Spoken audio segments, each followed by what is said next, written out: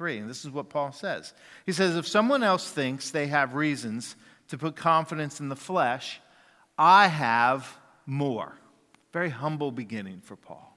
If anybody has reasons to think that they have confidence in the flesh, I have more. Circumcised on the 8th day, of the people of Israel, of the tribe of Benjamin, a Hebrew of Hebrews, in regards to the law, a Pharisee, as for zeal, persecuting the church, as for righteousness based on the law, faultless.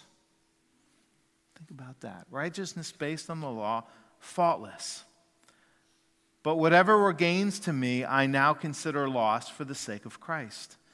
What is more, I consider everything a loss because of the surpassing worth of knowing Christ Jesus my Lord, for whose sake I have lost all things. I consider them garbage, that I may gain Christ and be found in him, not having a righteousness of my own that comes from the law, but that which is through faith in Christ, the righteousness that comes from God on the basis of faith. I want to know Christ. Yes, to know the power of his resurrection and participation in his sufferings, becoming like him in his death, and so somehow attaining to the resurrection from the dead.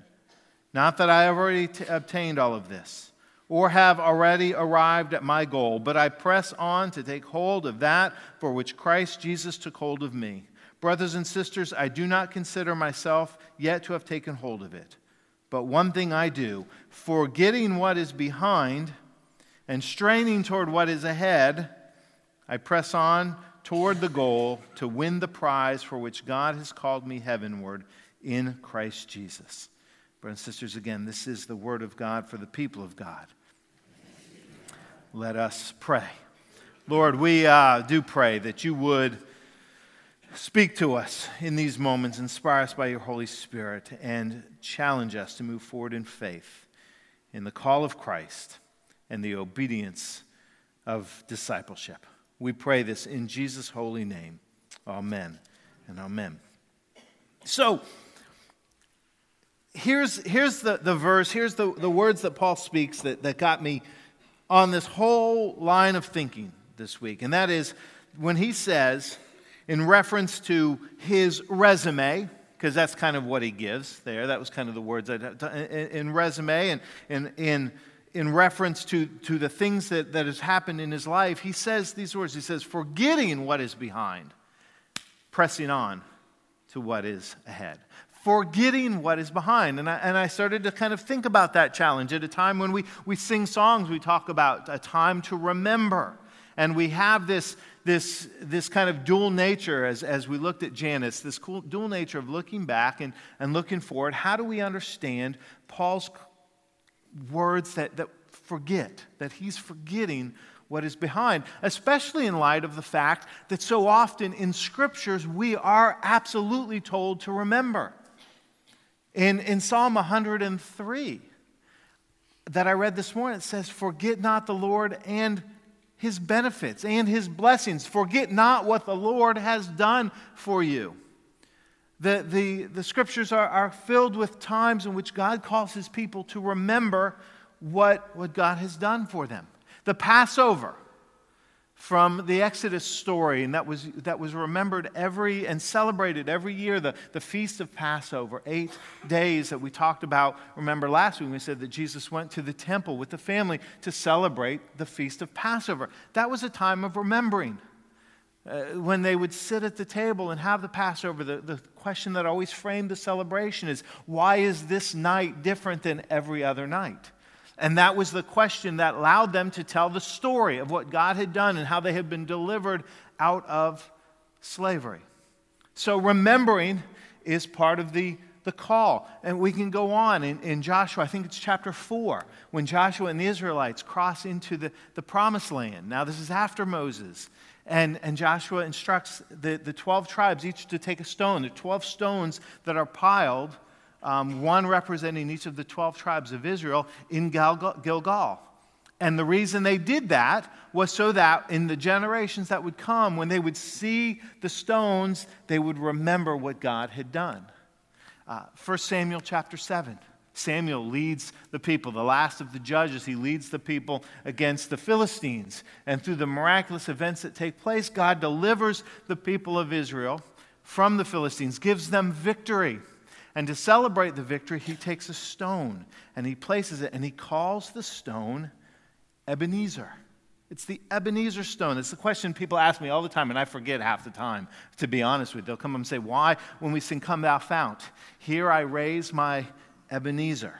It's a stone of remembrance. So, we could go on and on. There are times it is absolutely crucial in our faith journey, in our walk of faith, to remember what God has done, to tell the story, to celebrate, not just biblically, but to celebrate in the lives. We do that here as a church, as we celebrate the story of what God has done in the 125 years of the history of this church. We do remember. So what is Paul talking about when he says, forget what is behind and press on toward what is ahead? What is it that we're to forget? When is it appropriate to remember? And when is it detrimental? When can it be spiritually destructive? Because I think that's what Paul would challenge us with. There are times we do remember, and there are times we absolutely need to turn our gaze in the other direction. And so what's the difference? And so I spent some time kind of wrestling with this. And I think at its heart is, what are we remembering? Are we remembering God's goodness, or are we remembering our accomplishments? And what I mean is, where does it focus us? Because sometimes when we look back, it is very spiritually detrimental. And I think there's a couple ways to define that, a couple ways to begin to understand that. And I think one of those is that when looking back puffs us up, when looking back puffs us up, it can be destructive. Paul writes in Romans 12 that no one should think higher of themselves than they ought. Now that's an interesting, than they ought. Well, how ought should I?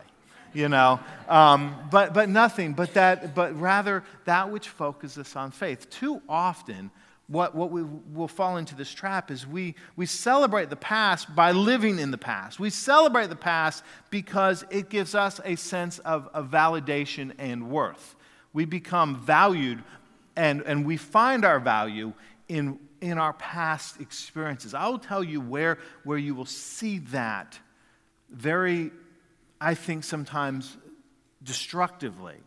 And some of you know this. You will see this in parents on ball fields watching their kids play. You will, because here's what happens. We, in the years as we pass those days of our youth, for those of us that played ball and were at least some level athletic, those days eventually move past. But we try to recapture them through our kids.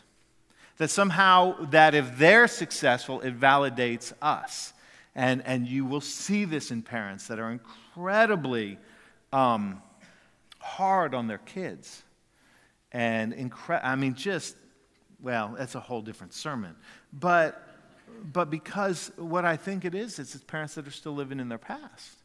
That are still kind of finding value for the things that they have done, that get themselves puffed up by living vicariously through their own children. And so it absolutely becomes destructive to us when our gaze is so focused on the things that we've done. Not that we should not be thankful and that we should not celebrate past accomplishments. But when you're defined by past accomplishments, then we're getting into some dangerous territory. That's what Paul, he lists those past accomplishments. And then he says something interesting about them. He's like, I consider them garbage.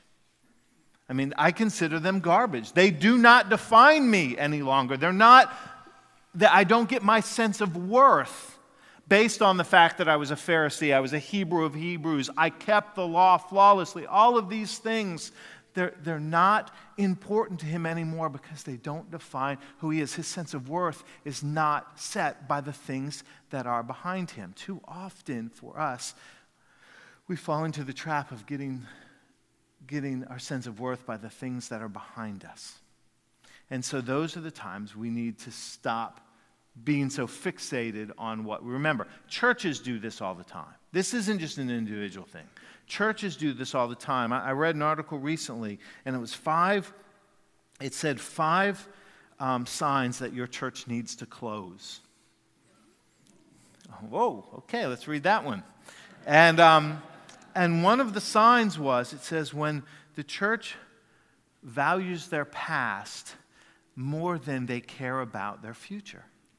When the church values the past, when we are more, when we embrace our past more than we have a passion for our future, then we're in trouble. Then we are absolutely in trouble. And you see this. I remember having a conversation when I was early in my ministry days with a gentleman. It was in a church meeting. And he was telling us all the things the church needed to instill in our practices, all the things that we needed to be doing based on the things the church had done in the 1950s when it was very, very successful. Now, I'm not saying all those things weren't great in the 50s, but they didn't speak to the generation we were serving. It was just it was a glory time. And so if we could just get back to those glory days, that's not the way that faith works. That's not the new thing that God calls us to. So when we get stuck in the past, when we get puffed up or identify our value and worth by the things behind us, then we're in a dangerous place. So when remembering puffs us up, we need to be very, very careful. But here's the other place that we need to be careful about looking too much in the past: when it drags us down. And this is the place I think more of us find ourselves struggling with. When our memories are focused on our failures and our shortcomings and our what could have beens, it becomes a spiritual anchor that gets us stuck in the same place. There's an interesting inclusion in the text that Paul writes here that I haven't paid a lot of attention to in the past. But in the list of all of these things that he lists, that he cites off, this resume of accomplishments of the tribe of Benjamin, a Hebrew of Hebrews, a Pharisee, righteous based on the law, flawless, he says one thing. He says, as for zeal, persecuting the church. He cites as his example of his zealousness that he was a persecutor of the church. If you remember the story of Paul, that was how we get introduced to him. At the stoning of Stephen, where he was present, and this passion, this desire to stamp out this movement of Jesus until Christ gets a hold of him on the Damascus Road. And I think that's a powerful inclusion, because Paul's not celebrating that. In fact, in other places, he shares that as a testimony to the power of how radically God had changed his life. But I think when he says, I consider it garbage, I cast it aside, he's reminding us not only do we need to not be fixated on our successes, but we need to let go of our failures and our shortcomings too, because too many of us become defined by our past in detrimental ways. Too many of us become defined by our past in the ways that we hold on to what could have been. And here's the problem. When we hold on to what could have been, we are unable to embrace what can't be. When we hold on to what could have been, we are unable to fully embrace what can be. And we need to remember that promise of God, that grace of God, which forgives sin, which gives us a new future. I mean, Paul gets a new future. He gets a new path when he comes into a personal and powerful relationship with the risen Lord.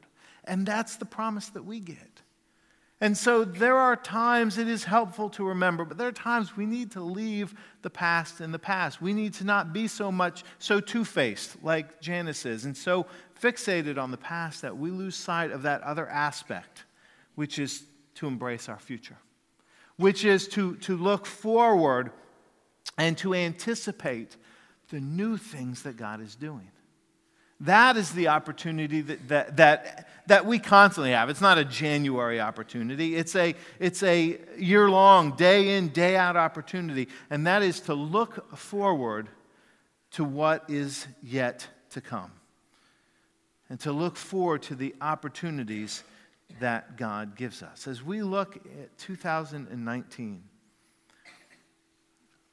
what direction are we facing? Because we can't simultaneously look in two directions. We're not two-faced in a literal sense. We have to choose at times which way our gaze is going to be. And so again, I'm not saying that it's not appropriate at times to remember and even celebrate the past. But is our attention too focused on what is behind us? You know, it's the cliche, it's the thing you see, but there's a reason that your rearview mirror is small and your front windshield is big. Because it reminds us what direction we're going. You know? Occasionally, we need to look back. Some of you need to look back every once in a while a little bit more. But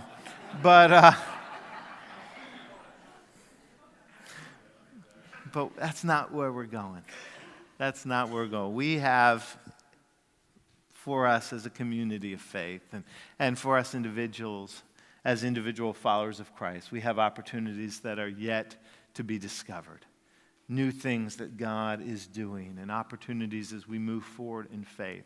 I pray that we'll have a proper perspective, that we'll remember Paul's admonition. There are times we need to forget what is behind and press on toward what is ahead. That's the call of God in Christ. That's the faith that we're given. In Hebrews 12, Paul says we run the race.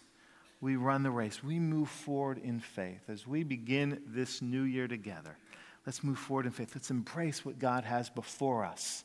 Thankful for the opportunity He will give us and ready to press forward and run the race that He has called us to. Amen? All right, friends, let's pray.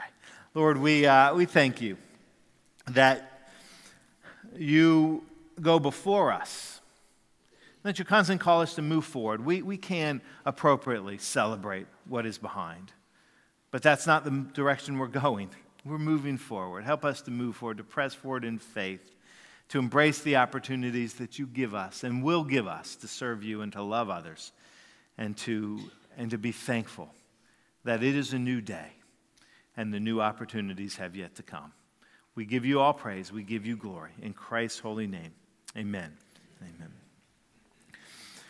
We, brothers and sisters, in this first Sunday of the new year, we appropriately celebrate communion together, this meal in which Christ offers to us as a way to encounter His divine and holy presence, to experience His grace in a profound and a real way,